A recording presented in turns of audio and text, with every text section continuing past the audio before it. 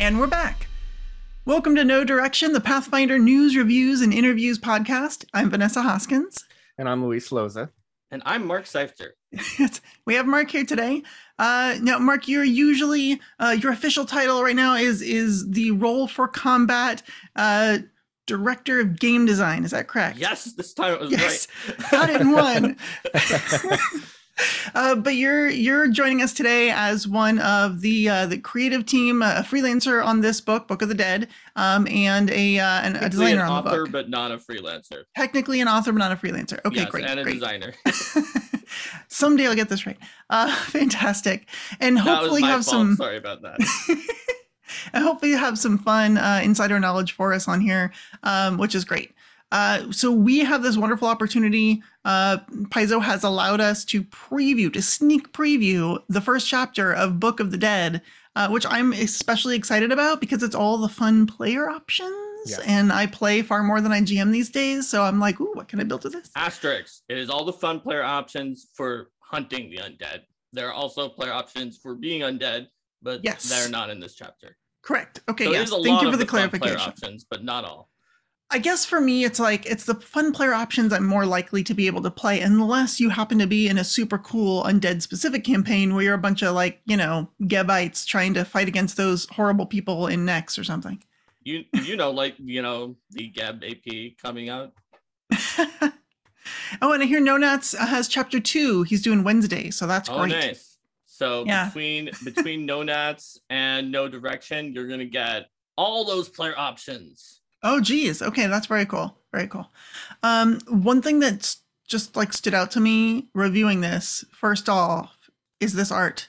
It is Kira or Kyra, depending on what part of the world you're from, just obliterating a skeleton with her holy symbol and a bunch of divine light. And it's amazing. She's one of my favorites. And just watching her destroy this thing, which we were discussing before we went live, it was dropping a sword. So it's at least a champion. We don't know if it has a name and a unique tag. It could be a really powerful skeletal-like creature. We just don't know. Who doesn't wear armor because they're a nudist? I mean, we don't know. The real question is Kira or Kyra, and why? I think it's an East Coast, West Coast thing. It seems us West Coasters are saying Kyra, and over in the East Coast they say. But I was from the East Coast originally, and in Boston, a lot of us said Kyra. The reason we did that is because there are characters like Akir, Al-Hakam, and certain other ones that use an I, that are also Kelishite and tend to use an I. So Mark, it's just because you were fated to make it over to the West Coast. And that's what it was. Anyone who says Kyra is fated to come to the West. You might be right. You never Maybe know. because I'm originally from California and I still speak like a Californian, and so. There you go. Well, maybe people who moved to the West Coast say Kyra. That could be. I did move to the West Coast, so I don't know. Oh my gosh! Well, let's get right into it because folks, I'm sure, are just waiting to see the sneak preview, and I'm waiting to share it to them. So let's do it. Oh yes. We start with chapter 1, Prayers for the Living. That is what we're looking at. It is a nice introduction. It's actually more than a nice introduction. It's a super cool introduction. The whole intro is all firsthand account by Geb himself, which is covered. I didn't realize it originally, but it's covered in the beginning, in the forward, and it talks a little bit about hey, I wrote this, and it's the preface. Excuse me.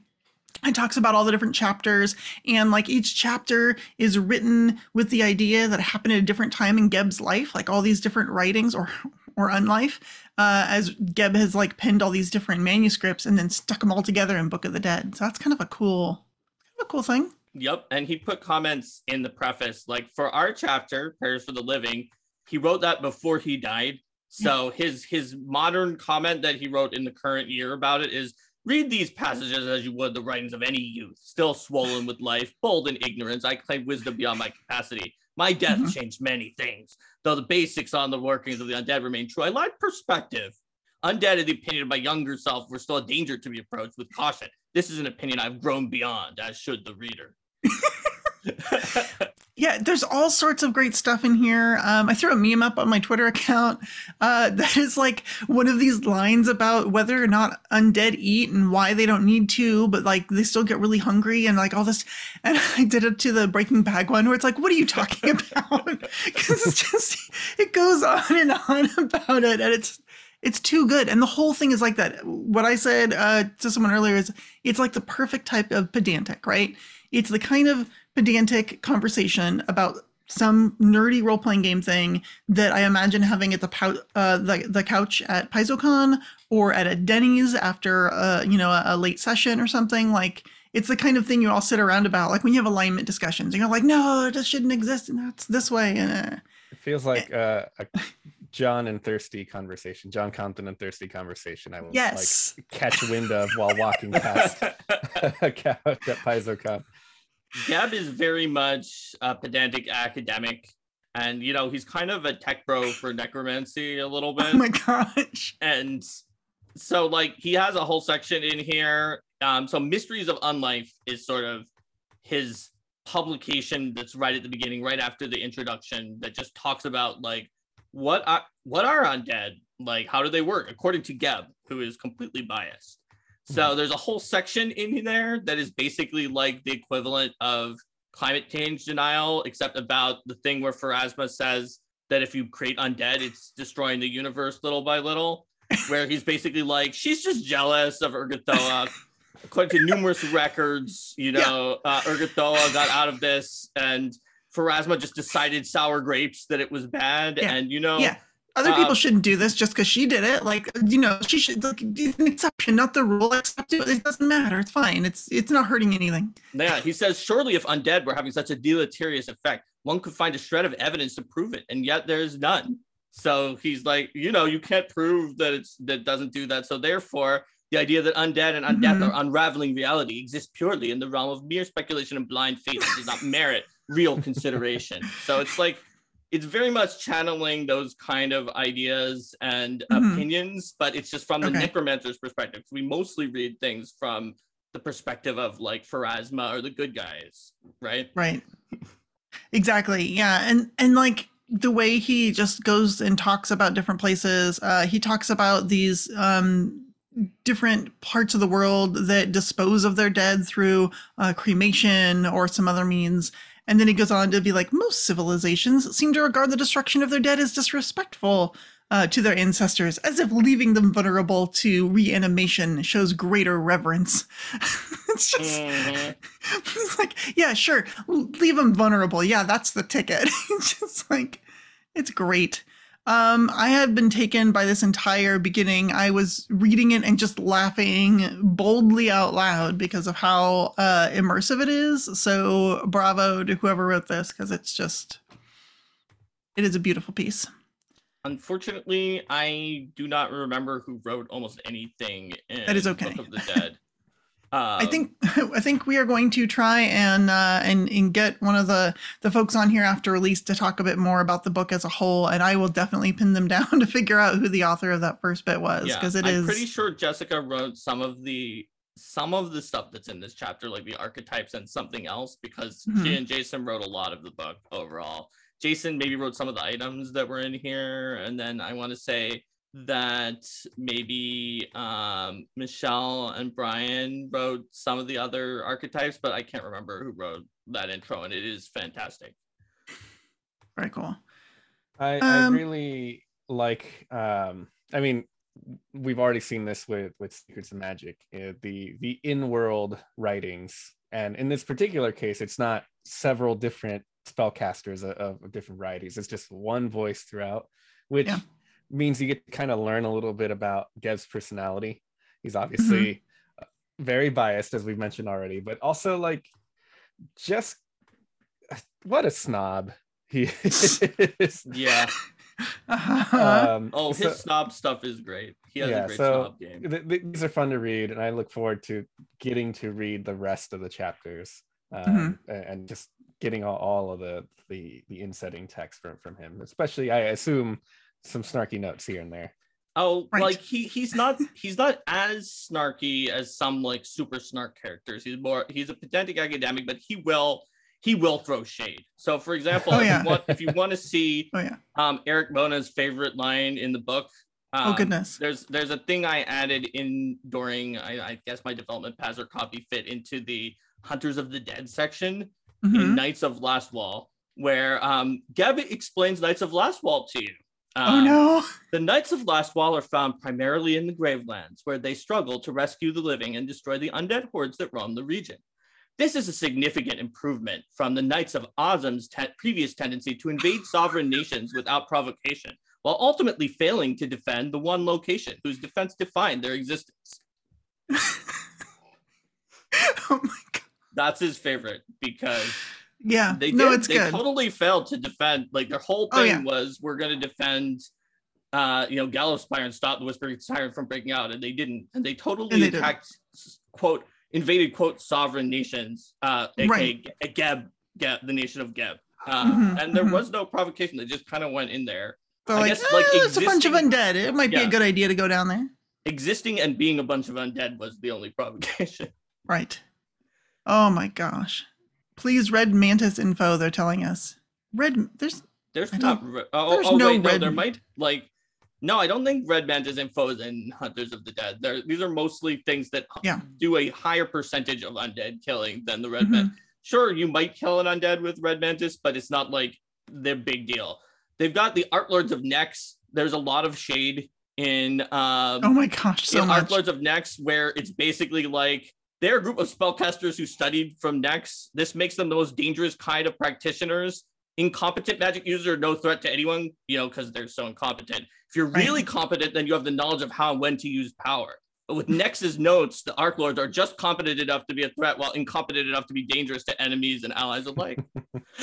So the Network's own Dustin Knight, Kitsune Warlock, does mention that the Red Mantis sometimes do hunt undead, and they had an entire prestige class in Pathfinder 1st Edition. So they have a lot of prestige classes in Pathfinder 1st Edition, and they definitely do sometimes hunt undead, but it's not like their core competency. If I remember the Pathfinder 1st Edition prestige class correctly, it was more of a we're doing undead hunting things. Let's do an extra thing in the big Red Mantis section in Adventurer's Guide that also hunts undead in addition to a lot of other Red Mantis options. It probably wouldn't be the first, second. Well, Deathslayer was the one, and if I recall, right? and maybe if Dustin, maybe if you're looking at it, Deathslayer was about contracts on undead creatures of hey, this person has escaped Death's embrace, go get them and make sure that they don't come back. I think that's right. Since the Red Mantis do have maybe not quite a monopoly, but a large percentage of the I can kill you and you will never come back or be raised abilities. So, and it's not that they don't hunt undead, it's more that their other abilities wouldn't have worked on undead from the other mechanical versions in Pathfinder 1st Edition. But they do hunt undead sometimes, so they needed a new prestige class so it would work on undead. Geb is mostly focused on ones that are our goal is fighting against the undead, like the Church of Pharasma, Arc Lords of Nex, Bright Lions who are fighting against Walkina in Mazzali, the Knights of Lastwall, Gloom Warders from Shenmen and Tiansha, groups like that. Yeah, it's kind of fun to look at because it talks about Hunters of the Dead, but because it's all from Geb's perspective, it's sort of twisted. But again, this is super useful if you were to play a Geb type book or a Geb type adventure rather, and wanted to start steeping yourself in sort of the propaganda of Geb and what was happening there to sort of get the correct point of view to play through that adventure path without being well, the Knights of Lastwall are good people, and then you're oh wait, actually they're not. Not if I'm from Geb. He actually says that they're more admirable than their previous version. Yeah, but more I mean, it's relative. You're the last ones just invaded sovereign nations and were total screw ups. But these ones are better at least. He didn't call them pugnacious like the Voices of the Spire, this militant sect of Pharasmans who are dedicated to eradicating undead. He didn't do that. That's true. He called them puerile fools who make blatant acts of terrorism that now have Geb's full attention. Oh my goodness, this book. Yeah, it's fun. And it's just like it's fun to have the evil overlord who won and created his nation is just telling you like what his opinion is on things. He's a horrible person. Horrible person. Should not be admired in any way, but it is kind of funny to see how biased his takes are. That's awesome. Zerg Titan 99 asks, they're planning on creating a skeleton liberator, champion of Arazni, who is a member of the Crimson Oath and has to hide his undead state from his peers. Anything useful for this? I imagine undead character type of player options will be in chapter 2. So Nonat's going to be covering that on Wednesday. But if you do want to just get things for fighting against the undead, you might be able to find some that are in here. Some of the archetypes for you, but it's not gonna, like Vanessa said, it's not gonna actually be related to being an undead and blocking people from telling that. Right, exactly. Now, speaking of some of the options, let's start taking a look. There's a number of backgrounds. There's one whole spread dedicated to it, including some rare ones that are pretty cool. A lot of the common ones are sort of what you would expect. You get a lore skill, you get a standard skill, you get a skill feat. But the flavor's really cool. I mean, that's what common ones always are. That's what common ones always are. That's what I'm saying. Definitionally not common if you aren't, so it makes sense. Well, that's what I'm saying. Like the common ones all follow that very stereotypical formula. But so the flavors are really neat. One of them that I liked a lot was Haunted Citizen, where essentially you're in a region where there's a lot of undead and people are kind of spooked all the time and living in fear because of all the undead around. And so you are either like wise or charismatic, and you get the no cause for alarm skill feat along with diplomacy, which is kind of awesome because you're just used to like calming people down. You're like, no, it's okay. It's just a phantom. It's fine. They'll pass soon enough. It's fine, everyone. Compared to where I grew up, where vampires were preying on everyone, and there were like 50 ghosts that came out every night.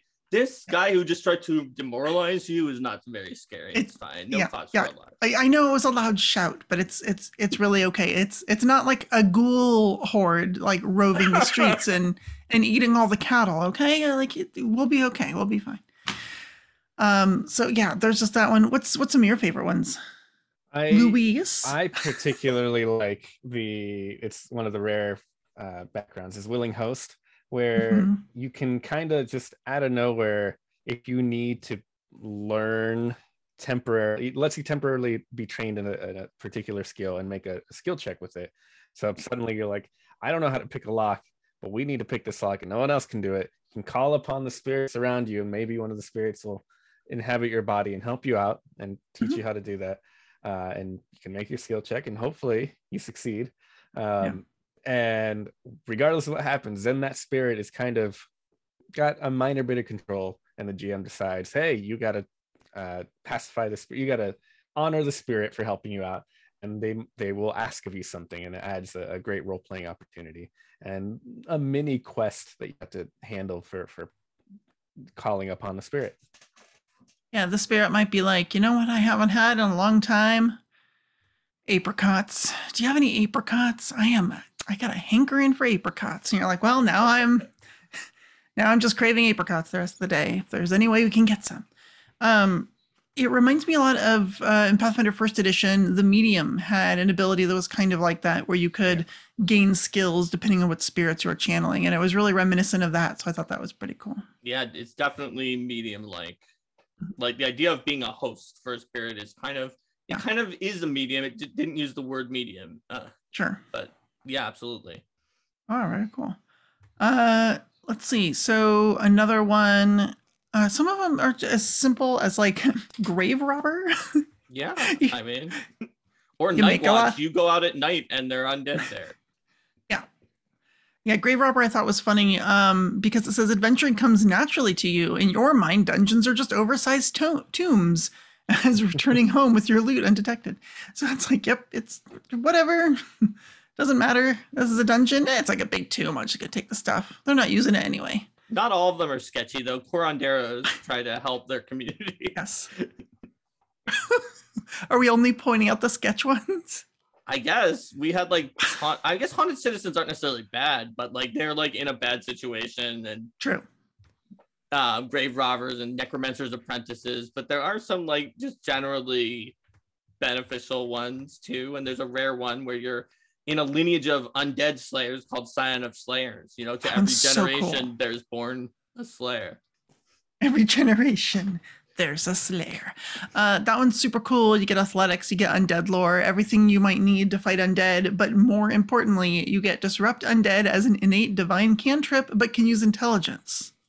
Math Lady GIF. But it's just super cool because you're like, oh. And it says you can use intelligence and it's innate. So I imagine you could use charisma. Yeah, unclear. If you don't want to use intelligence, you don't really use charisma.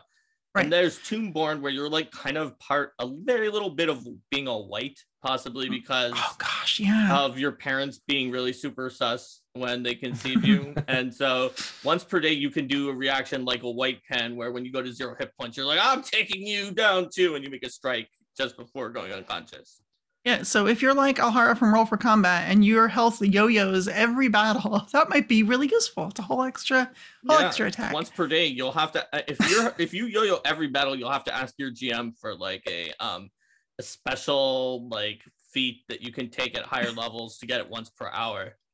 Because if you go down that much, you might need it more often. I figure once per day should be enough, right? Because hopefully you don't drop that many more times than once a day. Oh my gosh, that's funny. Very cool. Any other ones you want to point out while we're here, or we make people wait? I think we pointed them all out except Pyre Tender, so I'll just say that. And okay, that's true. Now that I'm looking through it, you're right. Pyre Tender is what it sounds like. You're the person who lights the pyres, and you're really good at alchemy because you know how to douse those pyres and get them lit fast. There's a ton of good gear in here. Oh my gosh. We're going to talk about gear for a while. Look at this art. Look at this pretty stuff. We have Swirly Potion. We have, of course, a Saren Ray, a holy symbol that does super cool stuff. We have some special perfume. Nope, that's not perfume. That's for ghosts. And a scary little skull ring. Let's talk about them. Louise, what was the one that jumped out at you that you were like, oh, I know a character that's buying that? So the thing that was most interesting to me, there's actually 3 pages of items, so it goes over to the next spread. But there's a whole new material called Peachwood, which is like dark wood, but focused on dealing with undead. And there's not much explaining where Peachwood comes from. There's a hint in one of the other items, the Celestial Peachwood Sword, which mentions that it comes from a now extinct celestial peach tree. So there was some very, very special tree where all the peachwood comes from at some point. And this, when used against undead as a weapon, it lowers their resistances. So it makes it easier to fight undead with peachwood. And it's just really interesting to see a new material as a thing. I wouldn't have thought personally, like, oh yeah, when I asked for undead gear, I'm sure I'll get, potions and weapons and all this stuff. But getting a new material specifically for undead is actually pretty cool and pretty exciting. I think Jiangshi might be weak against peachwood. Well, there you go. Even better. Or at least traditionally. Well, I think they're weak against Darkwood because Peachwood didn't exist, and now Peachwood does. Oh, yeah, that's right, because it didn't exist at the time, so it says it counts. Or it counts as Darkwood for that creature. That's right. It's treated as Darkwood for Jiangshi because it should be, and then also, even if it doesn't have that as its resistance, it treats the resistance as being a little bit lower. Like if they have a resist silver, for example, then it treats that as being a little lower. Yeah. So it's a pretty cool new material. One of my favorite things is this perfume bottle, which is called an ectoplasmic tracer. It's literally like a spray that you put on the ghost as they show up, and you're like, and then you spritz them with it. And you know how like ghosts like to turn invisible and go through walls and do all sorts of stuff? This allows you to like better track it as it goes places. And the ghost can get rid of it. They have to spend 10 minutes like scraping this ectoplasmic dye essentially off of itself so that you can't just follow and be like, ooh, little drops of ectoplasmic dye. We're heading the right direction. Mm-hmm. So I think it's great for like that moment where you're, especially if your GM likes to do those things where the ghost comes in and fights you, or the spirit comes in and fights you, and then when it gets to low hit points, it like flees through a wall, and you're like, well, where is it? And it has regeneration, so it comes back in 5 minutes or 10 minutes, and then you're like, it's at full health and we haven't healed completely. So it's great for that, because you can just be like, you know what? We're gonna track you down. I don't care that you ran. We're gonna find you. Mm-hmm. Mm-hmm. I also like Peachwood, so I will agree with Luis on that. But I mean, there's other things in here, like there's alchemical items too, like bottled sunlight, the alchemical item. Just in case you fight against a creature that's vulnerable to sunlight, they always take maximum damage from it. That's just handy. There's like a Dawnlight, which is like a special holy symbol of Sarenrae that can do some stuff for you. And some of these items are found in the adventure chapter later on. So okay, cool. There are 2 magic swords specifically for dealing with undead. One is that Peachwood item you talked about. It is a blade formed with Peachwood, the now extinct celestial Peachwood tree. But it is a level 17 item, and it is amazingly powerful. And there is also a level 18 item, which is pretty darn strong. Let me see. It is, one's a short sword. Rest. Yeah, one's a short sword, one's a long sword. So I guess they're both swords, but if there's actually a third magic undead killing weapon, Lady Spiral, the +1 disrupting striking whip. Oh, that's right. Okay, well, there's 2 swords and then there's 1. 2 swords and 1 whip, because you've got to have somebody with a whip who can go fight a castle and a Vania or something. Especially if they have the Scion Slayers background and they come from a lineage of monster hunters. They definitely would. This campaign writes itself. No, I just have one question then. Is there wall meat in here? Is that an item? Wall chicken? Yeah, I guess. Wall chicken. There you go. They can come from the known family Beauvale. Actually, one could say there's kind of a wall chicken here. This is actually an item that I think is really interesting because of its story potential. Is the Feast of Hungry Ghosts. It's a magical meal. Which includes meats. So that could have originated from a wall. Yeah, it could be a wall meat. And what it does is it can entice a specific undead to come by and eat it. And if they eat it, it takes them a while to eat it, but then they like you. They're like, this food's good. And it satiates that need to feed on like mortal flesh, right? Like or blood or fear or whatever it is that they and which is really interesting because in theory you can keep an undead fed forever if you have enough wall chicken. I mean, Feast of Hungry Ghosts, which leads to an interesting story implication, right? Like maybe you have a friend who turns into an undead and you need to keep them from hurting other people, and you have to keep making these feasts or finding these feasts while you also try to bring them back to life or rid them of their undead state. And it even feeds the incorporeal undead, so you can feed a ghost like this or a banshee or anything like that, and the higher level version feeds up to 4 people, so you can have 4 wall chickens at a time, and it costs less than 4 times as much. Now ask your GM if you're able to randomly have a chance to find this Feast of Hungry Ghosts every time you break down a portion of the wall. Okay. They probably won't let you. But it's a handy way to feed your undead friend if you can. Yes. Oh my gosh. I think that's most or all the items on the main page. Oh, there's life salt, which is fun. Salt is, of course, a big piece of a lot of different bits of lore where it can contain spirits and such. So now we have weaponized alchemical salt. You can do persistent positive damage to undead. It's particularly good if they have a weakness to undead. Yes. A weakness to undead? A weakness to positive damage. Obviously, they don't have a weakness to undead. They are undead. I misspoke. But like some zombies have a really heavy weakness to positive damage, so you could just throw this on them and then watch as you run away, and they just constantly take a bunch of positive damage from this. Yeah, and the other thing that's interesting is, and I misspoke before, it's not alchemical salt. It is simply divine, holy, consecrated salt. But that also means it's not an alchemical bomb. It just works as a simple thrown ranged weapon instead of a martial weapon. And they also can't attack you if they fail a will save, unless you take a hostile action. Yes. So you really can just watch them kind of just dissolve potentially if they fail. Yeah, it's pretty darn cool. And that's most of the stuff. There's also some folk remedies, but they're not really like items. They're more of like cool stories about different beliefs that people have and superstitions against undead, including salt. Yes, why it works apparently. It would be it protects against rot, and I think that's an interesting explanation as to why it works against. It's a preservative, so therefore, it's pretty cool. Because in old cultures, like, right, you would put in the salt and rot, and all the like the manifestations of death would seem to be pausing, and so that's why they felt like in those kind of stories and tales that salt might stop those kind of creatures.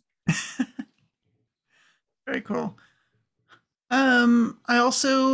I like that it mentions mirrors, how vampires are repulsed by them, and other undead like revenants are mesmerized by them. So it talks about the use of mirrors or mirror-like wind chimes somewhere to protect. Yeah, mirrors are really big. Raven feathers is also very cool, especially if you're up in the north where there's a lot of those types of animals around. Do you know the thing about mirrors and pieces of creatures being missing, like a vampire, was big enough that it won a creature that was the missing reflection of a vampire in the mirror won the grand prize at RPG Superstar this year. So it's definitely a strong concept. Yes, that's true. Do you know where that the bit about vampires not being able to see the reflections of mirrors originated from in folklore? No, please tell us. I'm not sure where it started. A lot of mirrors originally used silver as their reflective medium. And silver is tied to a lot of things in folklore where, like, oh yeah, silver hurts evil creatures and stuff like that. Because it's like a pure and holy metal. Yeah, exactly. Right. And as a result, because you're looking into a mirror made of silver, it wouldn't work on a vampire. Oh, that makes sense. It does make sense. Very cool. So that's most of the folk remedies. There's some other ones it talks about. There's running water.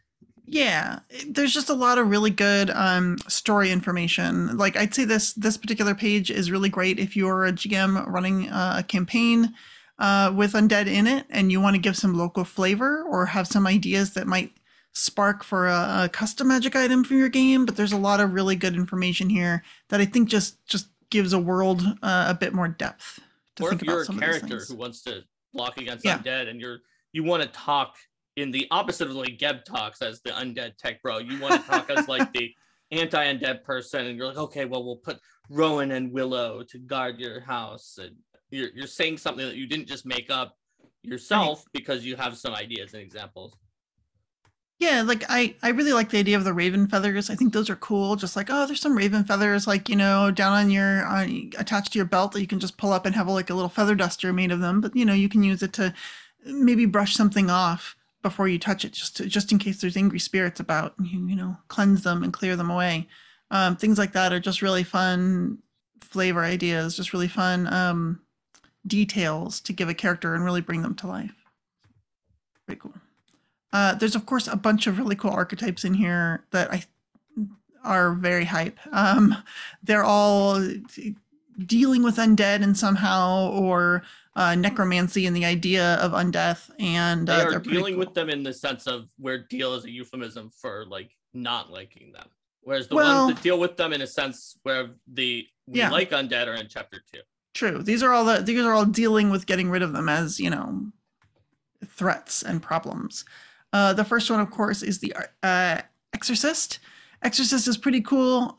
Just like in the movie, there's no green pea soup in this book, but you are getting rid of malicious spirits out of creatures and objects and things of that nature. The really cool part of it is that they get a special device that they can channel their powers through, that they call a spirit dwelling. So the example in the book is like a mirror, but it could also be like a locket or a bracer or whatever other sort of thing. As long as it's not already a magic item, it's its own thing. And basically you can trap spirits in there. And more than that, there are like these little spiritual wisps, right? They're not full ghosts. they're not haunts, they're not whatever, but they're just like little remnants of spiritual energy that have sort of stuck around, and you can get these spiritual wisps every day and put them in that spirit dwelling, and then use that, like soothe their power or whatever, and like pull from them and get abilities from it. So you can heal other people, or you can reduce damage that you might receive from like a haunt, or like negative energy damage or something like that. And you're not sacrificing the spirit, you're just like, the spirit will use its power and then move on to the River of Souls. So it's pretty cool. So you're actually helping it rather than destroying its soul. You're actually helping it do something that, you know, it's not exactly the unfinished business it was thinking of, but it's helping out, and then it can move on. Yeah. Anyway, this is the one that just really resonated with me. As soon as I read this, not only is the art super cool, and I'm going to show that to you again, but I've built a couple of characters that are like this, like way back in first edition, and really like the idea of like, hey, there's these spirits that don't want to be stuck on the material plane. They just are. They're stuck here, and then you get to go and free them and like help them move on, and that's just very cool. Anything else, so, Mark, Louise, you want to say about this one? Do you want to go into detail about more stuff for that, or should we do all of them after we do an overview? I'm gonna go into more details. So one of the things that we did is we each sort of came up with a character concept based on the materials that are here and put it into practice. So I think I will just, spoiler alert, I chose the Exorcist. So I'm going to go into more detail when I talk about my Exorcist. The next one up is the Hallowed Necromancer. Once again, unsurprisingly, amazing character art. Yes. The Hallowed Necromancer is someone who knows that necromancy is not just creating undead. That's what everybody stereotypes necromancers as like these evil people who are like killing everyone and turning them into undead. But Hallowed Necromancers know that, you know, the heal spell that clerics can cast is necromancy. Necromancy is the magic of life and death. And so therefore, they are good aligned spellcasters who use the necromancy to destroy undead. And they are very good at destroying them. It's anathema to them to like create, heal, or aid or promote undead, but they're super good at it. And I will be building a character for you at the end that is a Hallowed Necromancer. So you've got some spells that other people might not have, like focus spells from various necromancy classes. You can get several anti-undead spells as necromancy spells that are usually, some of them are abjuration or evocation. And even if they're not on the spell list that you would need them to be on, you can resist negative energy. And then eventually, this is crucial for the build that I'm going to be making, you can have an aura that frightens undead that stay anywhere near you. So you'll see my Hallowed Necromancer that it punishes undead for standing on hallowed ground. Very cool. Luis, any thoughts? I specifically didn't read the archetypes. I knew I wasn't going to be dealing with, because I wanted to learn along with. So one of the interesting things about working at Paizo, and Mark can speak to, you know, his time at Paizo, is sometimes there's just so many books going on, you don't have enough time to read everything for work. Yeah. So this is one of the books that I knew, like, oh well, we're going to be looking at this for the show. I'm going to wait till then so I can have like a fresh idea of what this book is, rather than like, know like, oh yeah, well this is already coming and that's coming down the line. Like I get to kind of be like a fan, getting to enjoy the books as they're coming. And I mean, absolutely. I get a couple weeks early, but yeah. That's what Linda does in our biased reaction videos too on Arcane Mark, because she generally hasn't really seen that exactly whatever the book is that we're doing. Maybe certain sections, if like the character options team has had some comments or something like that, but like not like in the full experience of experiencing the book. So I wrote some Monsters for Book of the Dead, and that's all I know about the book beyond what we're looking at now. All right, cool. All right, well let's go on to the next one. I think Soul Warden, it's a great archetype. It happens to be the only one of the 4 archetypes that none of the 3 of us chose, but that doesn't mean that it's worse than the other archetypes. It mostly just means one of the others called out to each of us. So the Soul Warden is actually kind of similar, I think, in concept to the Soul Warden from Planar Adventures, in that it is someone who's like protecting the cycle of souls. They can get a Psychopomp familiar. There's a Nosoi that gets special powers that other people's familiars might not be able to get. And they also are they pretty much always worship Pharasma or one of the Psychopomp ushers, especially Barzak the Passage, who is a Psychopomp usher who's so lazy that they need their followers, their mortal soul warden followers, to actually do the work of that they're supposed to be doing. So, wow, nice. Yeah, you can get some cool stuff that will give you a disrupt undead, and you can get like a special spiral.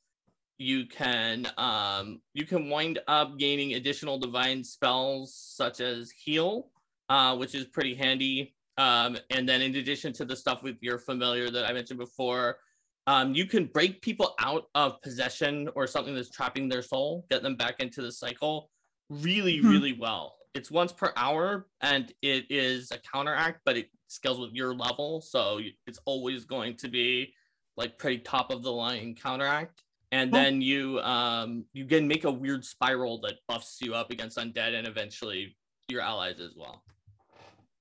Yeah, that's really cool. The other thing I like on this particular spread is they also then go into the soul cycle and really to sort of reiterate, you know, for us Pathfinder First Edition lore nerds, what we already knew about the cycle of souls starting in the positive material plane, and like what, you know, and how they sort of go through life and develop and are judged, and then, you know, go back to the great beyond, and how they pass on through Pharasma's judgment again into the outer planes. And it's just kind of cool to have the little refresher in there. I think it's a perfect place to put it too when you talk about the soul warden, so that a player making a character like this will be very familiar with the cycle. Because so you need to know what the normal cycle is to understand what you're trying to guard and what you're trying to make happen, so that you know why the other stuff is bad and it's kind of perverting it. Yeah. And not just undead bad. You break soul. That sounds like a barbarian that took this archetype. Barbarian.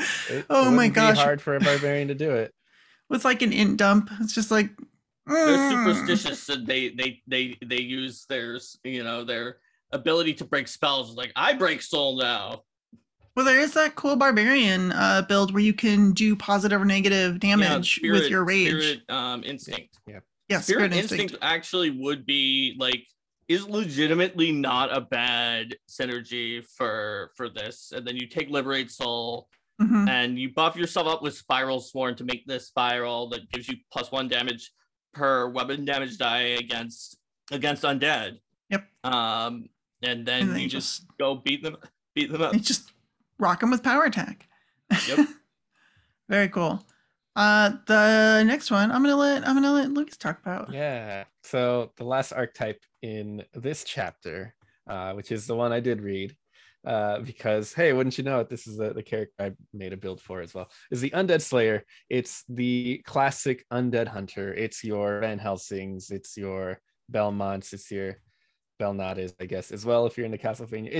It's the thing that spoke to me immediately. I want to be a vampire hunter. I love Castlevania. I love those games. I actually had a 1E war priest build that was all about worshiping Pharasma and destroying undead. I even got to play it in Wes Schneider's Bastard Hall game one year at PaizoCon. So it was like the perfect place for that. But Undead Slayer is kind of what you expect. They're all about destroying and fighting undead. But the particulars about this archetype is that you are just so good at it to the point where undead might even fear you in particular. They know that you're the one not to mess with. Like other, priests will come by and champions will come by, whatever. We'll just tear them apart or steal their souls or whatever. But if the Undead Slayer comes by, you gotta be careful. So, initially the dedication gives you just a bunch of lore, trains you in 2 different undead lore. So you can be like, I'm really good against vampires and ghosts or whatever, you choose that. And then anytime you roll initiative, if you can see a creature that's clearly undead, you can recall knowledge for free as part of that, and you're just always knowing what to do when dealing with undead. And later, as you progress into the archetype, you can do things like give yourself resistances to saves against necromancy, which come into play a lot against necromancers who might be creating undead. You have a special strike, your Slayer Strike, which is really good at dealing extra damage against undead, and you can add additional riders like Ghost Touch and things like that later on. And they're also kind of ready for any battle. They have a feat called the Hunter's Sanctum, where you designate a specific area as like, this is the place where I gather all my tools. This is my bat cave, if you will, of gathering all my undead fighting things. And that can be, in the basement of a church. It can be up in your library. I imagined like a wagon which is your mobile home with all your undead fighting, if you're always moving around to find new undead. And there's a feat you can take that lets you kind of just have whatever you need at the ready, the Gear Up feat, which uses the fun prescient planner feats from APG to have things like, oh, I didn't pack my garlic today, and you just kind of have it at the ready, it turns out. But you thought ahead, and it's great. It's just kind of covers all the classic undead hunting feats, and it's any undead weakness or vulnerability too. So like if the GM is like, well, you know what, in Bestiary 9 we found a new type of vampire that is only weak to like the lichen that grows on this one particular rock in the middle of nowhere. It's like, well, does that cost less than the amount that I can get with Prescient Planner or Prescient Consumable? Because that seems to be an item I need to deal with an undead's weakness or vulnerability. So I guess I had that. Yeah, it's like, oh, this one's weak against running water. You're like, well, I happen to have several full water skins that we will squirt at this thing. Let's do it. I happen to have this mini keg of water. Go ahead. My favorite part of the archetype is in the sidebar where it talks about undead slayers in the Inner Sea, and it talks about some places that do have them, but they say the occupation of undead slayer is illegal in Geb, where the undead citizenry see declaring yourself as an undead hunter as something similar to just declaring yourself a serial killer. But some of them makes sense, reluctantly work as assassins to help undead, eliminate their undead rival, and others stay in the secret and just kill undead anyway. Right. Oh my gosh. Yeah, no, it's really cool. It talks about them being in Ustalav. Talks like them being in, I'm going to butcher this, MZA. Oh, Mazzali. Mazzali. Yeah, okay.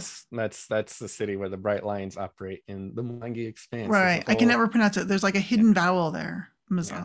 There's a whole adventure that deals with Mazzali and the strength of Very cool. Strength of Thousands AP, which Undead Slayer probably isn't the best fit for that, but still. I wouldn't think so.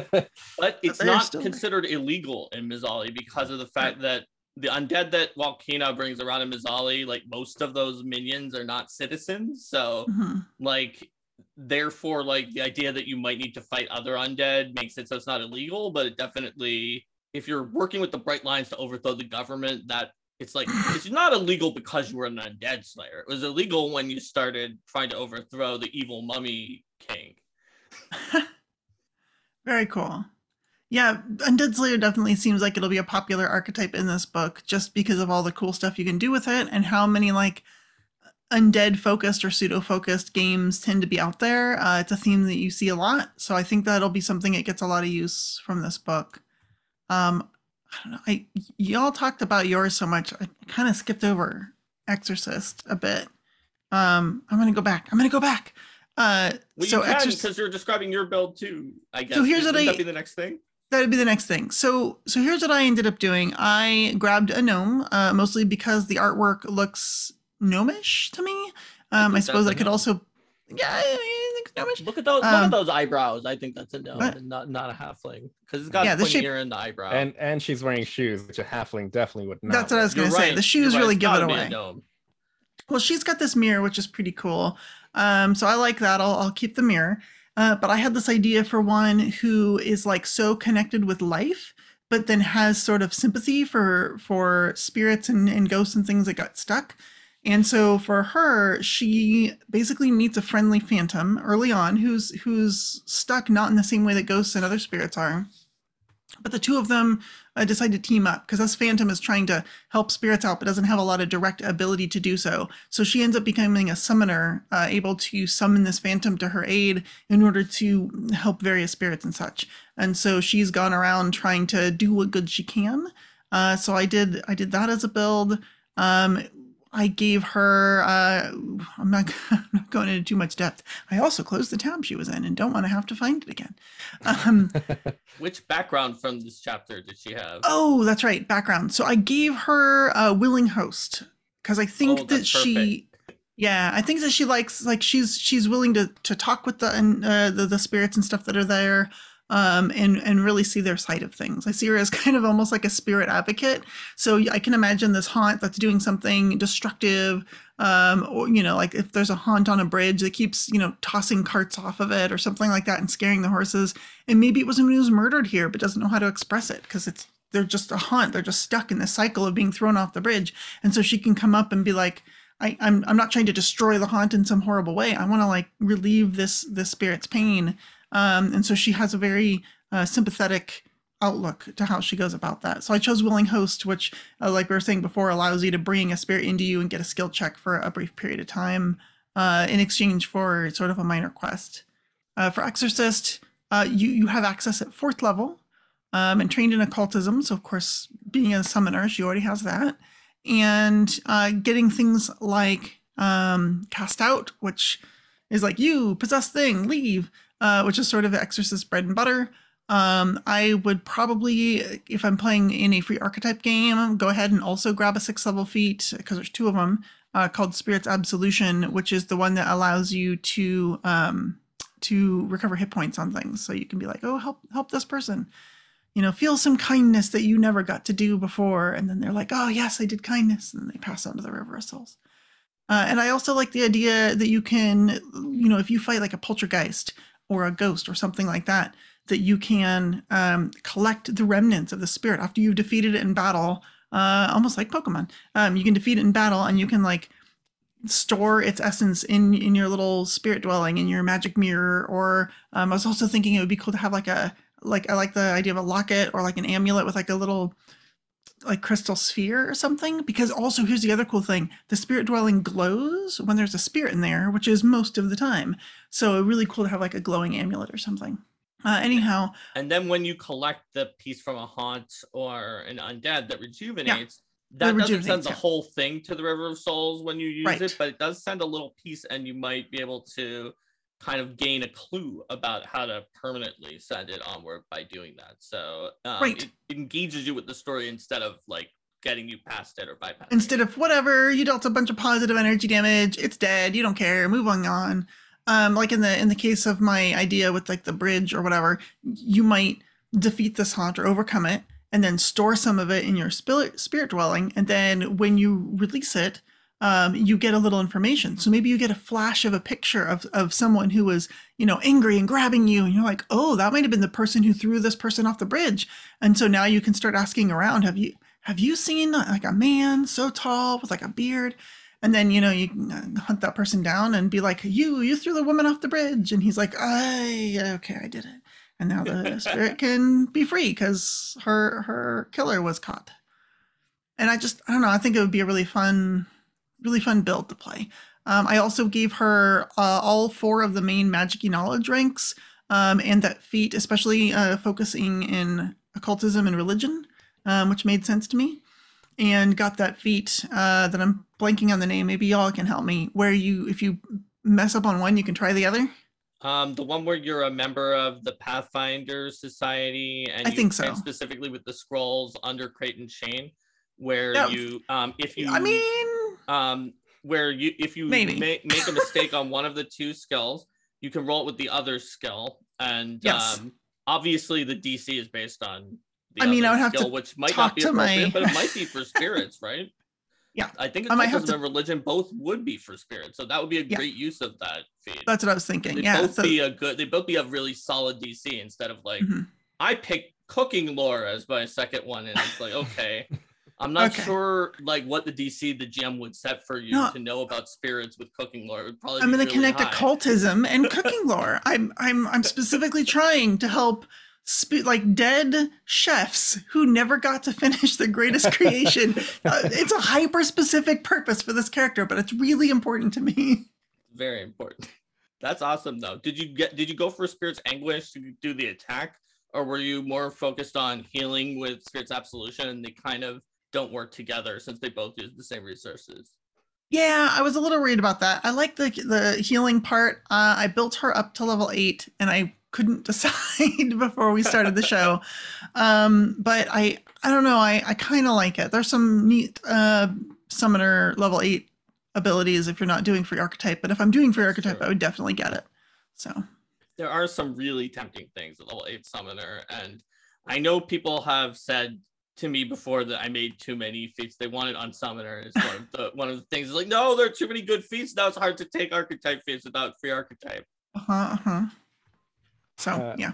Biscuit Man 82 says that knowing about occultism and cooking means you'd know about wall chicken. Yeah, how else would you know about wall chicken? Right? I think that's the only way to know about wall chicken. You might need crafting as well. Oh my god. Oh my goodness. Cool. So Mark, what did you create? Okay, so we've got this hallowed necromancer. And I was originally looking at this art. I was originally gonna go for human, but Luis and Vanessa had rare options and they convinced me I needed to, or I should step up my game and pick something rare. So this is actually not a human, it's a dragon in human form who is an umbral dragon using the Dragon Ancestry book that I wrote that is coming out soon for Roll for Combat. And is taking a human form. And so umbral dragons are normally evil, but this particular umbral dragon is good. Was a necromancer's apprentice background and became an apprentice necromancer for an odd reason, which is umbral dragons have one food that they like to eat more than any other food in the world. And that food is undead. They love it. It's delicious. It's not that normally umbral dragons don't destroy undead because they think that undead are a problem or bad. They just like to eat the undead. So it's just a delicacy. This umbral dragon apprenticed himself to a necromancer to learn how to create undead because it was like learning how to cook, and also has like some additional lore to learn about cooking lore, and is just very interested in cooking with undead. But eventually realized that undead were actually super like evil and that they probably must be destroyed, but that doesn't mean that they can't be destroyed by eating them. And so this hallowed necromancer wants to basically beat undead and eat undead and create an area of hallowed ground that undead do not want to stand on. So in terms of ancestry stuff, I mean, I'm taking dragon stuff. I made a level 14 build. So I am flying around if I want to be flying. I have the ability to deal force damage with my breath weapon against undead, and it does additional damage. And that's from being a dragon. If you want to do the human version of this guy, you can take like additional, natural ambition, all the usual human versions of things. And it'll those fine. Humans. Those humans, you know how they are. You know what the situation is. And so the main thing is at second level, I get Hallowed Necromancer Dedication. So that's going to be the Hallowed Ground focus spell. That's one of the bread and butter of my combo here. So with Hallowed Grounds, I create a 10-foot burst area where undead that are there when we cast it take at level 14. That is going to be a 6th level spell. So they take 4d6 positive damage and 4d4 good damage, basic fortitude save. And then they become weak 4 to positive damage and my necromancy spells while in that area. So that's pretty handy. And so I'm going to center it on myself. Now, crucially, I also took the 14th level feat, Consecrated Aura, which gives me a 20-foot emanation aura of positive energy that if undead and their turn there, they become Wake of Will save or against my spell DC, which is a very good DC, or become frightened, possibly frightened too. They do become temporarily immune if they succeed, but if they don't succeed, they'll just keep becoming frightened in there. So normally they want to go after the squishy wizard, but I'm just going to make this horrible for them. And if they actually can handle it, I'll fly away. Not only that, but since I took Sacred Spells as a 4th level feat, I got to add Chill Touch, Death Ward, Disrupt Undead, Disrupting Weapons, Holy Cascade, Magic Stone, and Sunburst to my spell list as necromancy spells. So I can throw a Sunburst, if necessary, into the mix.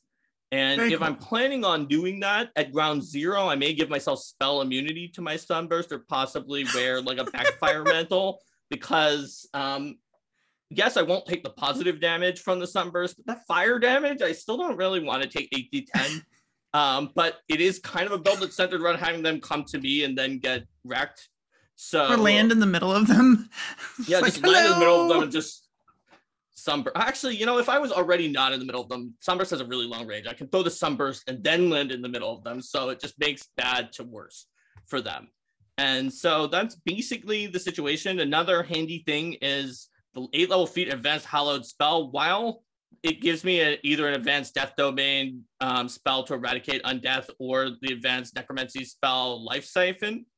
The handy thing about that is that even though I could have literally gotten Life Siphon from Wizard, because I am a wizard, I'm a Necromancer wizard, I can use it to like finish off the archetype if I want to also be dabbling in a different archetype for whatever reason. And so I take that, and then I take it with, I've also taken Quicken, because you want to have that ridiculous Nova turn with Quicken. Now, the real tricky thing is that at level 14, when I took Consecrated Aura, if I'm not in free archetype, it does have a significant drawback, because there's some good stuff at level 14. For example, the ability to get 2 focus points back when I refocus, which, when I'm making these bad zones, it's a focus spell that makes the hallowed ground areas. Or potentially the ability to do a Superior Bond, while I'll be able to recover a 5th level spell as well if it's Necromancy. So if I have free archetype, I can take one of those too. If not, then that's fine. I want my aura. It's hilarious. And so basically, yeah, that Quicken casting, all the things I said from the archetype. And that still leaves me, I think, one other slot to go for whatever kind of utility thing I want to have. Maybe Spell Penetration, because some kinds of undead have annoying things that give them a +1 status bonus to saves, or against positive. How dare they? So we might want to get rid of that. Yeah.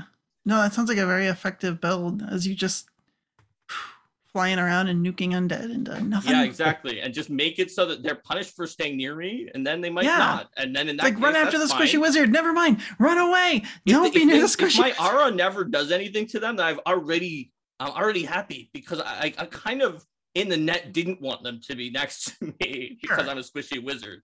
So as long as they're thinking twice about that, instead of like, oh no, I'm going to charge the wizard and wreck the wizard, then I think I've done a good deterrence.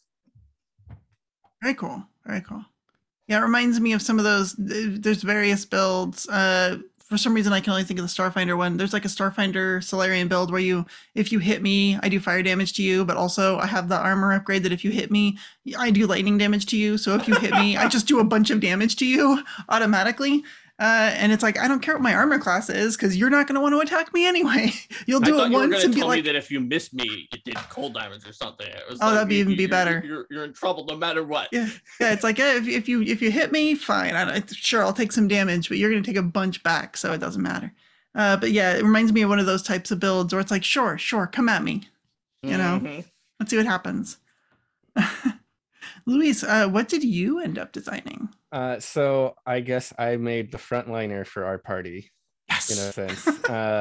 I looked at the art for the Undead Slayer, which is actually I guess in my mind, they are a promoted piece of art from a piece of Duskwalker art in Lost Omens Ancestry Guide. Okay. On like page 30 or so in that section.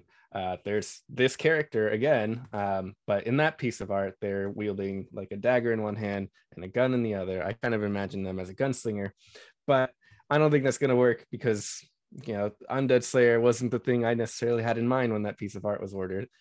So let's tweak that a bit. Instead of being a gunslinger, we're going to go with Ranger. And what I know of that art is technically a halfling Duskwalker. So that's, of course, my ancestry and heritage that I had to pick. You can tell they're a halfling because their feet are exposed. The opposite of our gnome friend. Yeah, there we go. That's what they look like. And this character, you know, for a halfling, very good at dexterity, or at least kind of easy to be more dexterous. So we're gonna go with that, and I'm gonna go with 10 levels of a build, because that's what I do on Legend lore. We always do up to level 10. Very cool. So that's what I'm used to. So Well, you picked the archetype that only has feats up to level 10. Up so to it's 10th level, it worked out perfect. Perfect. So we wait, there's 4 feats for level 4 and 2 feats for level 6. You can kind of make your Undead Slayer however you want. If you prefer having like a cool layer to return to, you can do that. If you prefer kind of having the resistance and helping people out with medicine and stuff, you can do that too. Also, so one of them's a skill feat, so you can take that in addition to the rest. Okay, that's true. But still, there's so many. Okay, there's a lot. So we're a halfling, we're a Duskwalker, so that's our heritage. That gives us low light vision. And I took as my first level ancestry feat, I took Gravesight, which just gives us dark vision. That's perfect for going off to hunt undead. You want dark vision. And as a first level ranger, you get a class feat, and that can't be your dedication feat. So I guess I'll take Twin Takedown. I've imagined them fighting with 2 daggers, 2 Mangoshes, maybe probably dedicated to Pharasma in some way. Oh wait, no, they definitely are. I had a little story. okay. I named this character Lemira Two Blades because she has 2 blades. Great. Oh, very nice. But the idea was that maybe she was a halfling that was a citizen of Lastfall, maybe dedicated to, you know, looking out and protecting Golarion, preventing, you know, the Whispering Tyrant from escaping, and failed utterly and completely and died in the process, you know, died with most of Lastfall. But Pharasma took pity, or maybe saw potential in Lemira and brought her back as a Duskwalker, and now is dedicated to continuing the hunt of undead that are now roaming the Gravelands and stuff. So yes, she fights with 2 blades, a Mangosh in each hand, so then she can use the parry trait on those to give a little extra AC as needed. Is a flurry focused ranger. Great, that all makes sense. And then all of our rest of our class feats are going into Undead Slayer. So that's say bye to ranger at that point. So at second level, we're taking the Undead Slayer dedication, which you kind of need. They are very wise rangers, you know, good at wisdom and perception and stuff. So that means we're going to be pretty good at religion. And I also made her particularly charismatic to give her intimidation and diplomacy.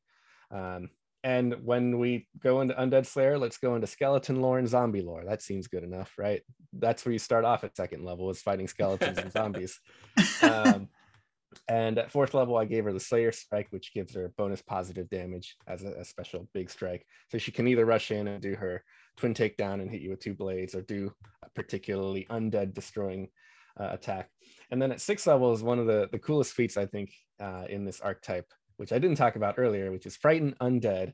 You spend an action and you attempt to demoralize an undead, but you can swap out religion for intimidation on that, and in turn potentially affect mindless undead.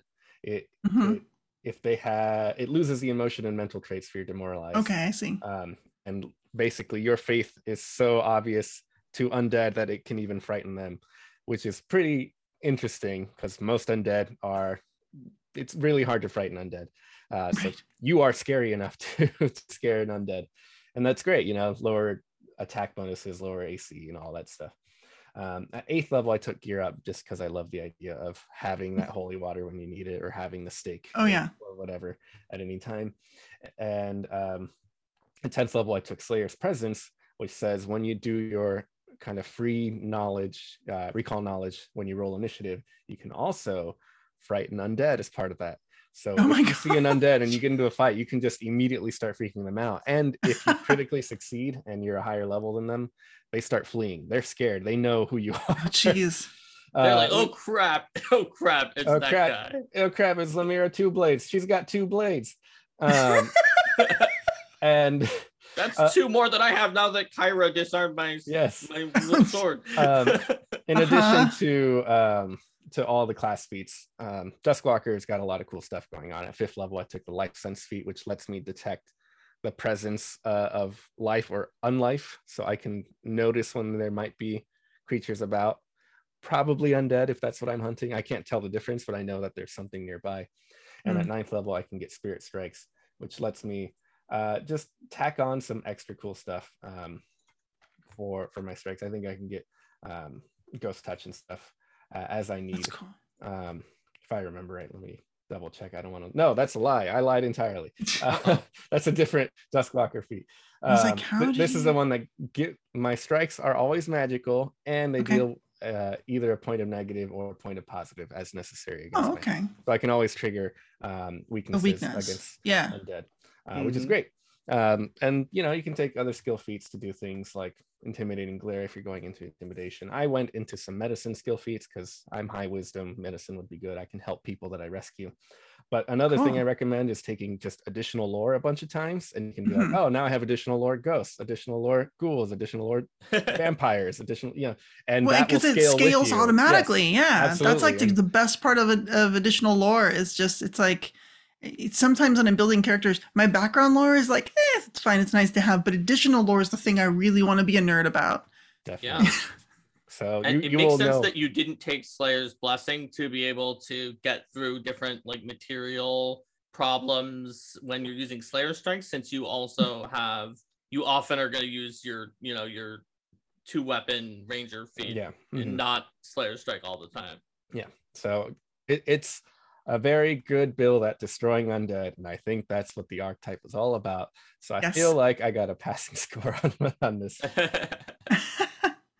Very cool. Katsuni Warlock is asking, can you roll zombie lore for initiative against zombies? I mean, if you're... that is not what the Slayer's Identification does, but it lets you roll zombie lore during your initiative to learn about in theory, if you come up with a good enough excuse, I mean, the GM might allow you to roll anything against anybody, but the archetype doesn't say that you can always roll it against zombies. Right. I was studying this pile of bodies in case there were zombies with zombie lore when one of them started moving, so therefore I can use zombie lore for initiative. Seriously though, if my player was investigating corpses for zombies using the investigating activity, I probably would let them roll zombie lore. Yeah, probably. Right, cool. Like that's what they were literally doing, is using their knowledge of zombies to see if any of those things were a zombie. That makes complete sense to me. But as I know that you used a tone of voice like maybe it was stretching for, but I would give it to you if you were my player. There you go. I mean, in certain situations, I think sure. But you're right. That's not specifically what that ability does. Is say, oh, you can always roll lore, but it lets you do it in addition. So in that instance, you could roll zombie lore for initiative and also a free recall knowledge. So that's pretty cool. All right, great. I think that covers most of the sneak preview. We're going to do wrap ups and shout outs right after news, Pathfinder news. We have plenty of things to talk about right after a word from our sponsor. Kobolds are clever and mischievous, but you ever thought of them as cuddly? Well, you will after you see the Gallant Goblins Kobold plushies, coming to Kickstarter on April 12th. There are 6 colors and class combos planned with swappable accessories and clothing to create your own perfect adventuring party. Sign up for a Kickstarter today at koboldplush.com to get a free digital one-shot when you back the project. That's koboldplush.com.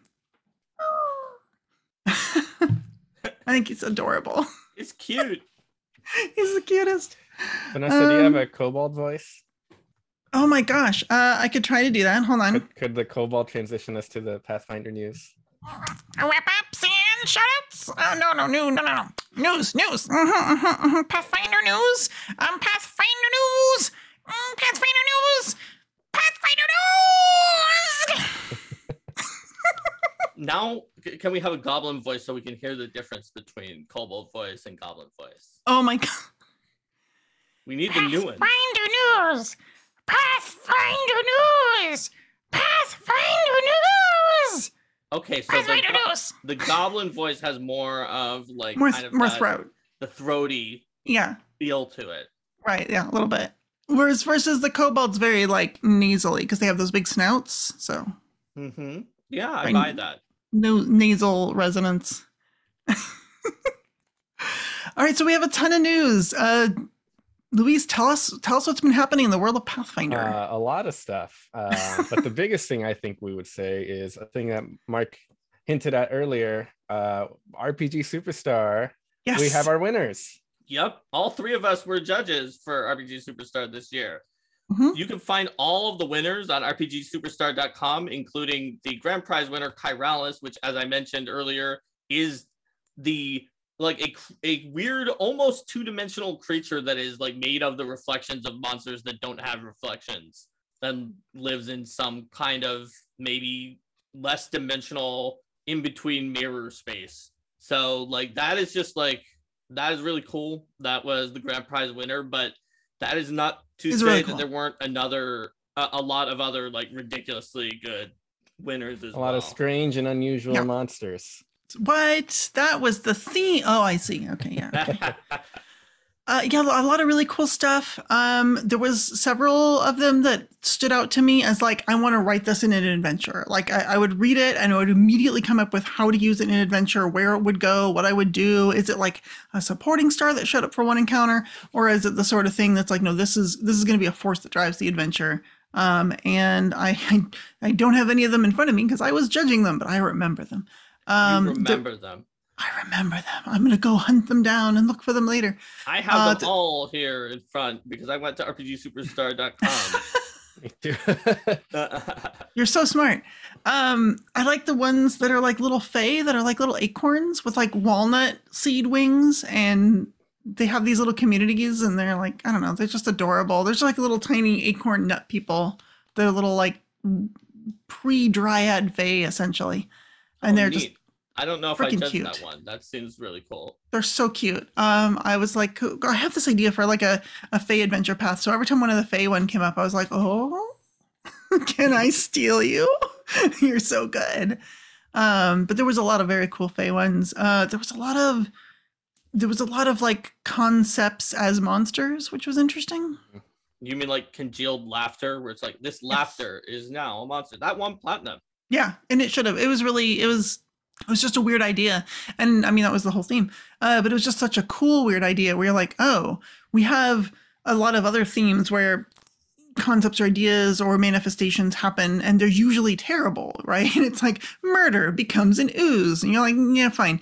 But congealed laughter as an ooze was like, oh, that's weirdly terrifying. Okay. Especially as someone who often can't stop laughing. Yeah, it's definitely terrifying. There were a lot of strong competitors this year in RPG Superstar. There were over twice as many as last year. And even though more winners, we had more winners this year, that still meant that it was much harder to make it into the winners this year than before.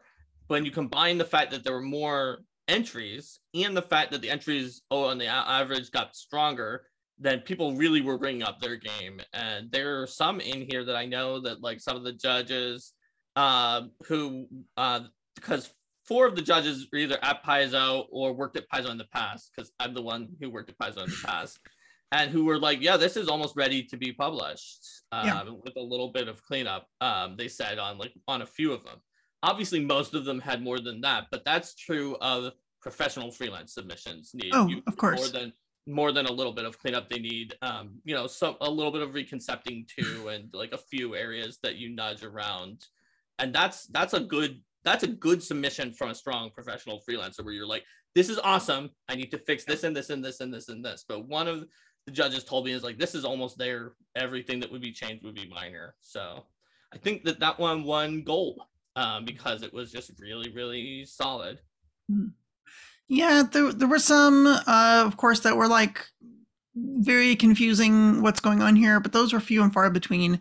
Most of them were very workable. I remember in a lot of the judging notes, it was like, this seems really confusing. I would have probably done this instead, or I would have gone a different direction to get that same flavor or idea across without like complicated math or weird mechanics. And you could just simplify the mechanics and still have as much or more efficacy at the table.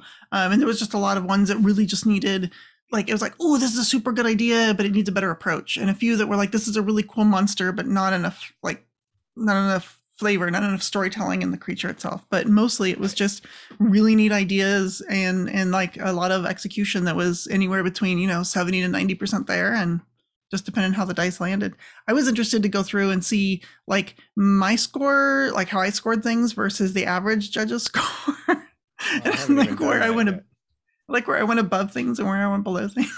I think that the average judge score, which only judges can see, if I recall correctly, has broken. Okay. And it used to be correct before the monsters were chosen. So the fact that it's broken doesn't matter other than when you're comparing it. Because some of the judge score, it seems to me that like one of the judge scores is left out on some of them, because I've seen ones that have 4 judges and it says the average is like something 0.3333, which is impossible. Which clearly is a multiple of 3 judges, or it wouldn't have come out to that. Yeah. And then I looked and I saw, oh yeah, this is what the score is with mine removed, even though previously I had showed it the average with mine included. So there you have that is really not useful RPG Superstar theories and conspiracy theories abound now. It doesn't matter because it happened after the winners were selected, but sure. Well, I will stop looking at that. For us judges, I mean, you can. It just there may be one of the other judges who wasn't included in the average. Okay. So go to the one where it just shows all the judges' scores if you can, and then you can compare to each one individually, I guess. Anyway. Mark, I don't know if you can speak to this yet, but do you know what the plan is to put these all into a book in the future? Yes. The plan to put them into a book is Battle Zoo Bestiary Strange and Unusual. Ooh. So just like for RPG Superstar 2020 was in Battle Zoo Bestiary, RPG Superstar 2021 Strange and Unusual will be in Battle Zoo Bestiary Strange and Unusual. And we have mentioned, actually, if you go on RPGSuperstar.com, I know I've said it like a million times at this point, but the first thing you see when you go up there is actually a picture of the Kyralis, and then like a little short thing that I wrote, which includes that information, Luis. So we are allowed to say it, which is that it is going to come out, and it's going to have the monsters from this contest, which I'm going to work to develop. It's going to have some new cool stuff that's in there, more imbued properties from monster parts and more. So cool. That will be something that comes out, and I'm sure you won't be super shocked if it had a Kickstarter or something like that, since the last one did, but it currently doesn't. Well, the site says look forward to RPG Superstar 2022 if you missed 2021. So, get the perfect time to maybe look over these monsters and hopefully learn a little bit in preparation for the It's future. going to start sooner than you think, unless you think it's going to start very soon, in which case it starts around when you think, because if you remember, RPG Superstar 2021 started like last year, but only like a few months later than we currently are at, because there's a lot of time to submit your monsters, and then there's time for the judging round, and then everything else. So like it's getting close. It's an endless cycle of monsters. It's essentially what we're saying. Very cool. Very congrats to everyone that won in the contest. Yes, and even if you didn't win, if you even made it to the final round with the judges, that was substantially harder than winning Copper last year was. Oh, very cool. That's how much harder it got this year to get in, because of how strong the submissions got and how many more submissions there were. Is that there, if you calculate it as percentage of total submissions that made it, the number that made it to the judges round at all this year was a higher percentage, so it was a lower percentage of the total submissions than the number that got Copper or above last year. So congratulations really to everybody, even if you submitted it all and didn't make it to there, just for getting over that fear and imposter syndrome and doing it and submitting. Yeah, the more you do this, the easier it becomes. The easier it is to create better ideas and get used to the formatting. I remember I wrote some monsters for the Game Mastery Guide, some of the, not monsters, NPCs, and they were terrible. I will just tell you now, they were not good because it's a new system. We're still trying to figure out, am I allowed to do this? Am I not allowed to do that? It was not any of the freelancers' fault on those NPCs. Yeah, it was just like a lot of, no, it wasn't our fault. It was just a lot of like, I don't know how this works. Yeah. But the more you do it, the more you see monsters and the more you start studying them, you sort of see the anatomy of a monster and how it works. And of course, just playing the game and being like, oh, I see, it does this aura that like looks like it only hurts you a little bit, but really hurts you a bunch because it does this other thing. You're like, oh, that's really cool. And so the more you play and the more you look at these, the more you'll figure out the intricacies of monster creation and mechanics and how they all sort of fit together. and just also exercising that creativity in creating them, of coming up with interesting ideas. You can come up with congealed laughter, or the negative space left by a vampire reflection that's not there as a monster. Yeah. I don't know. Wow. Absolutely. It also is kind of like you mentioned, more of a level playing field for anyone wanting to jump in on monster creation, because it's a new system. If you think back to first edition, a lot of the techniques from 3.5 and third edition kind of still apply to Pathfinder monsters. So there were people that had 10 years of experience, but here, everyone kind of started off on the same foot for the most part.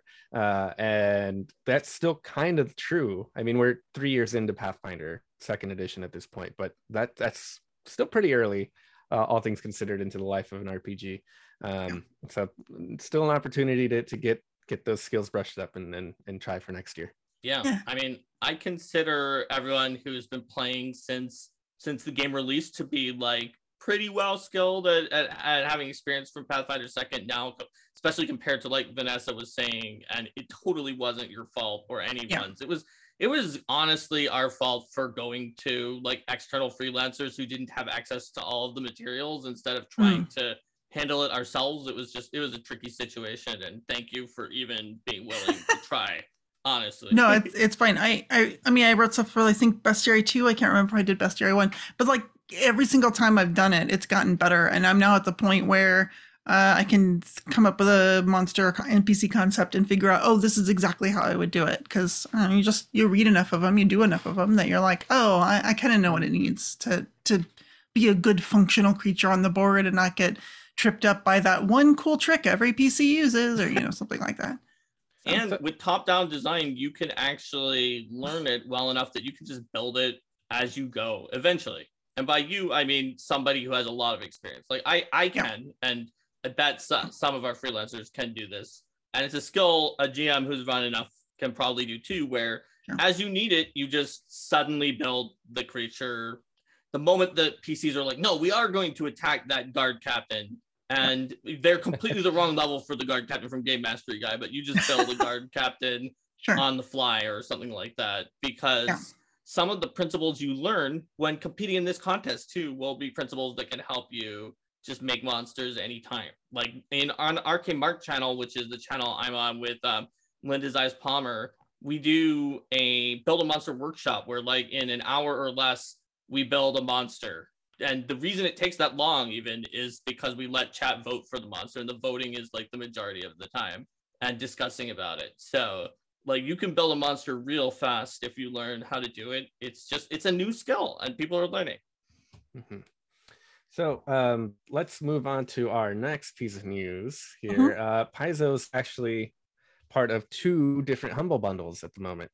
The first one is a very big bundle that is actually looking to raise money in support of, it's called the Stand With Ukraine bundle. I guess that tells you more than anything else you need to know. It's an enormous bundle featuring lots of game studios, and you can pay minimum of $40 to get yourself dozens of video games. It's like thousands of dollars worth, and all of it goes to Ukraine, unlike normal for Humble Bundle. I thought it was cool that when I got the preview image of that bundle from a Humble Bundle, like they sent me an ad, because I do some Humble Bundles. The Pathfinder art was like one of the 5 preview images that they showed of the bundle, which was, given how many things are in it, that's actually a pretty cool spot to be. It's pretty cool. But there's so much stuff in there. You're going to find something that you really enjoy, and also good cause. Yeah. In addition to video games, there's comics, there's books, there's other software like game maker studios in there, the RPG makers in there.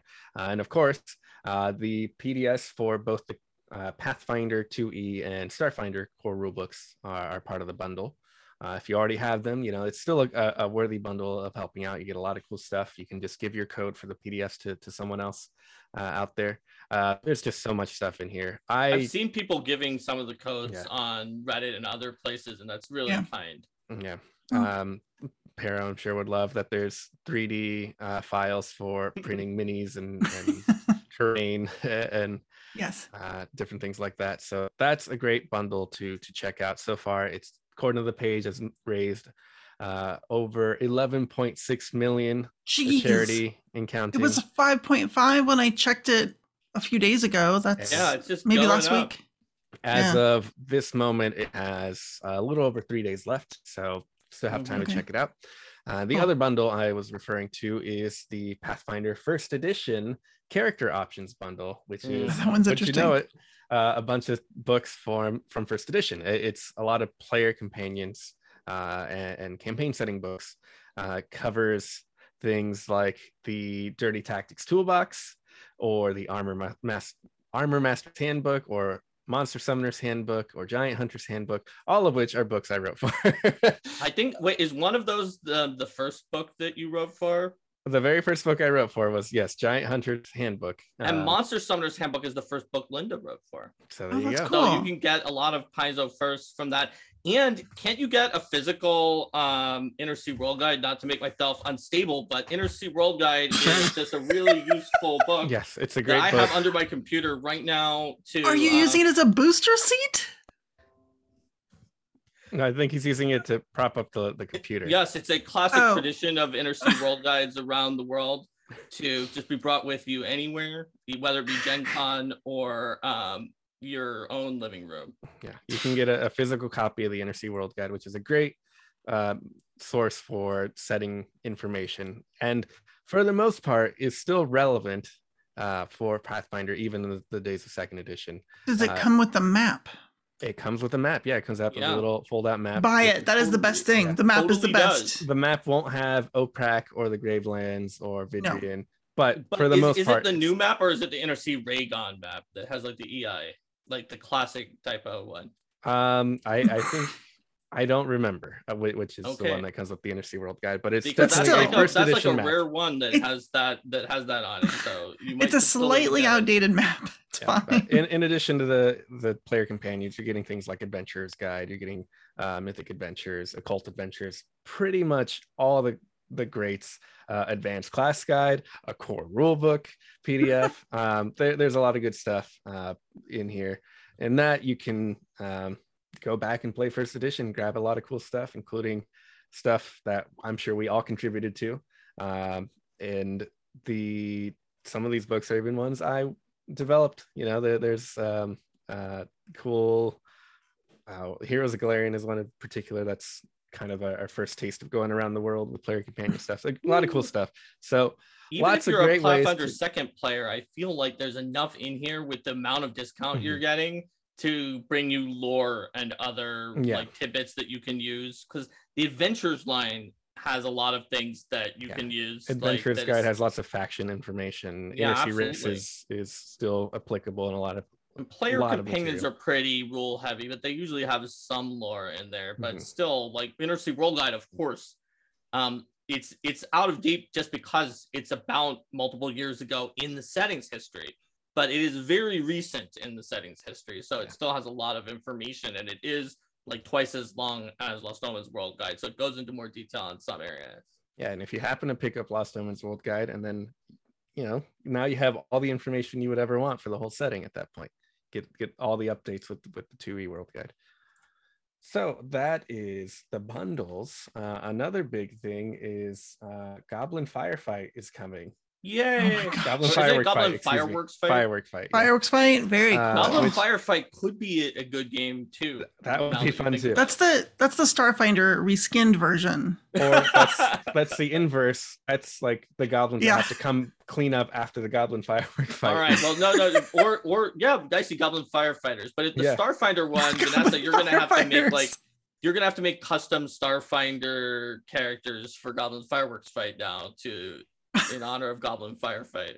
Goblin Firefight. Goblin Firework Fight is coming out with this month's releases. It's scheduled, Awesome. Slated for March 30th. So just a little bit from now. I think it'll be out by the time the next episode of No Direction is happening. So the premise is your goblins running around Sandpoint, stealing fireworks and blowing them up. So it's a board game. It's not, in addition to the Pathfinder rules and anything. It's its own standalone game. It's super light, it's quick, it's easy. Yeah. And if you are at a point where you're willing to stick your hand into a bag that other people have been sticking their hands into, I think that's the one thing. If you are, you should absolutely check it out like right away. If you like quick, easy, kind of fun party games that you can teach to your kids, or just someone who's not into like super heavy Euro games or things like that, because you can pick it up in like a minute and then just start playing. It's all about just stealing fireworks from other people's bags and taking fireworks and trying to get the most fireworks. That's funny. Yeah.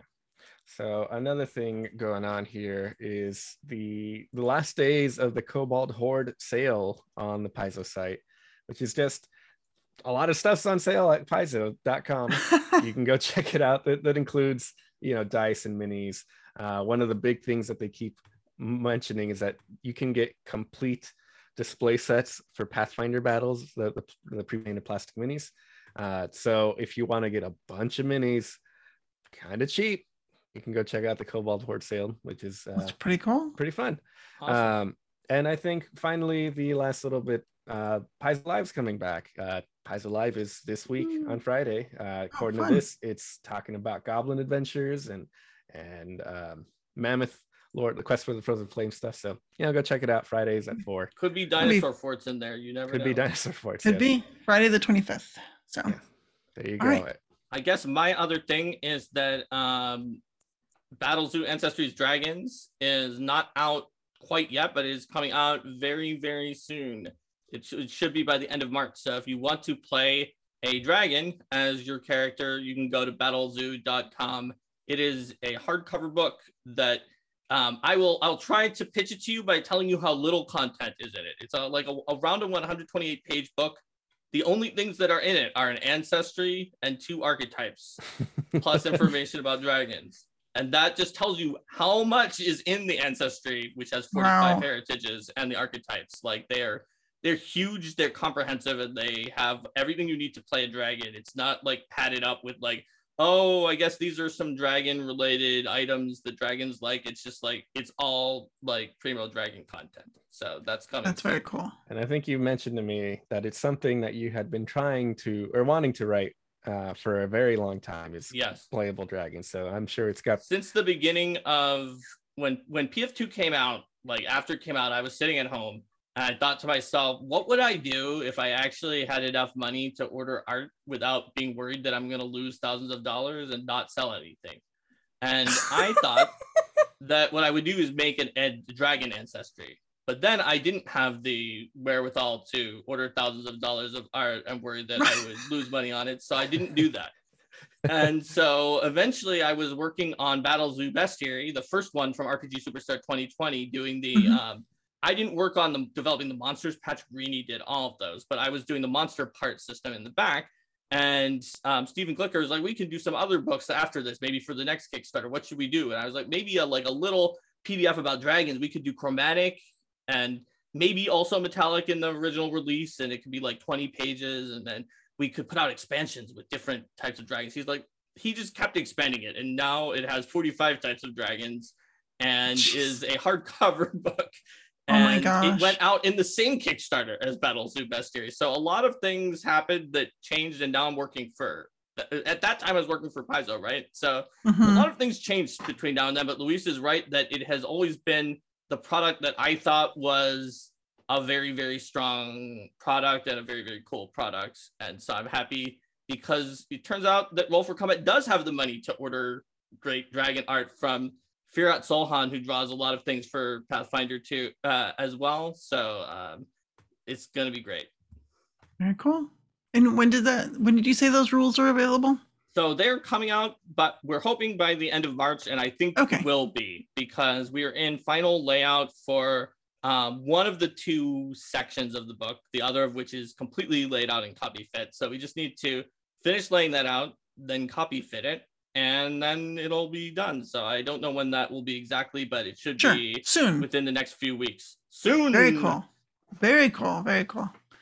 All right. Is there any other news items we need to cover? I think that's all I could find for now. I have one shout out. Dustin Knight asked us to shout out for the Brewmasters Compendium Competition Round 1. This is a competition going on to basically see if you can make the best homebrew, right? The best setting, the best cleric domains, all the fun stuff. So go check it out. There's a whole thread about it on Reddit. It is posted in the chat.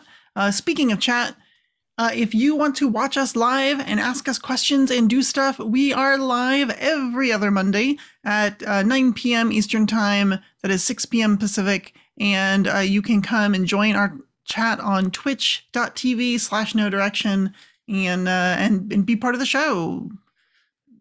Sort of. By asking questions, and we will respond to them and shout them out. Especially like really part good, of the juicy show. ones. I do think. Questions. I mean, I can't drag a chatter onto the screen yet. I'm still working on that, but.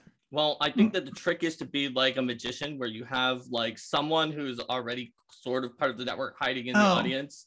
And then you select them as a quote volunteer, and then they suddenly appear on the screen. And they just suddenly appear with a secret Zoom link sent to them. Yes, like magic. But yeah, you should definitely come check us out every other Monday, 9 p.m. Or just listen to this delicious podcast. The other thing that's wonderful is after the show, we do the private sanctum for our patrons. So you can check us out on patreon.com, search for No Direction.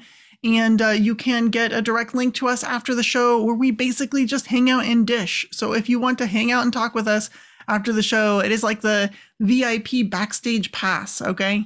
It's pretty darn cool, and you should absolutely do it. So I hope to see you there. I don't know if there's anything else y'all wanted to cover before I cut off the stream and say that we're done for the night. That sounds good to me. I mean, I have one little shout out, not Please a big do. thing. Please do. There is a fan, German fan. I can't track down their name, unfortunately, because their like, Twitter handle and their blog is all just like Pathfinder Deutsch. And so, yeah, so the Jatembe juice. So there is a little sidebar that I think came about the way a lot of sidebars and goofy things happen in the Lost Omens line is that just in our group chats at work, Mark and Eleanor and James Case and Avi Cool and I all just had like this big group chat. And I think we joked about like, oh, calling something Jatembe juice. I don't even know how it all came about, but soon enough it made its way into Lost Omens Longi Expanse as a little sidebar talking about students at the Magambia enjoying this alcoholic beverage, which includes dates and ginger that they call Jatembe juice. And wouldn't you know it, a German fan took the time to figure out what's a good drink we could make with like a good ratio of those things. So they have a drink that includes rum and dates and ginger. So and it's for making like a whole bottle at once though. So be advised. Yes, you don't want to drink all of this. This is to share with all of your academic mates. Yes. You have enough for all 10 of your magic warriors. Yes, exactly. Yes. But so please it's drink just responsibly. Seeing fans do this kind of stuff all the time is great. Seeing fan art, seeing all the different things, but don't always expect that like someone's going to make the alcoholic beverage you put in as a kind of a joke in a sidebar. But it worked out and it's great. So I think that'll go alongside the chocolate drink that goes in Mongi Expanse and the barbecue rub that goes with it. So you can have a whole slew of Mongi themed. You've got a meal, you've got dessert, and you've got an alcoholic beverage. So, perfect. Yeah, fun thing to check out. All right, great. All right, well, thank you so much for joining us on episode 272 of No Direction. If you need to find the path, you need No Direction.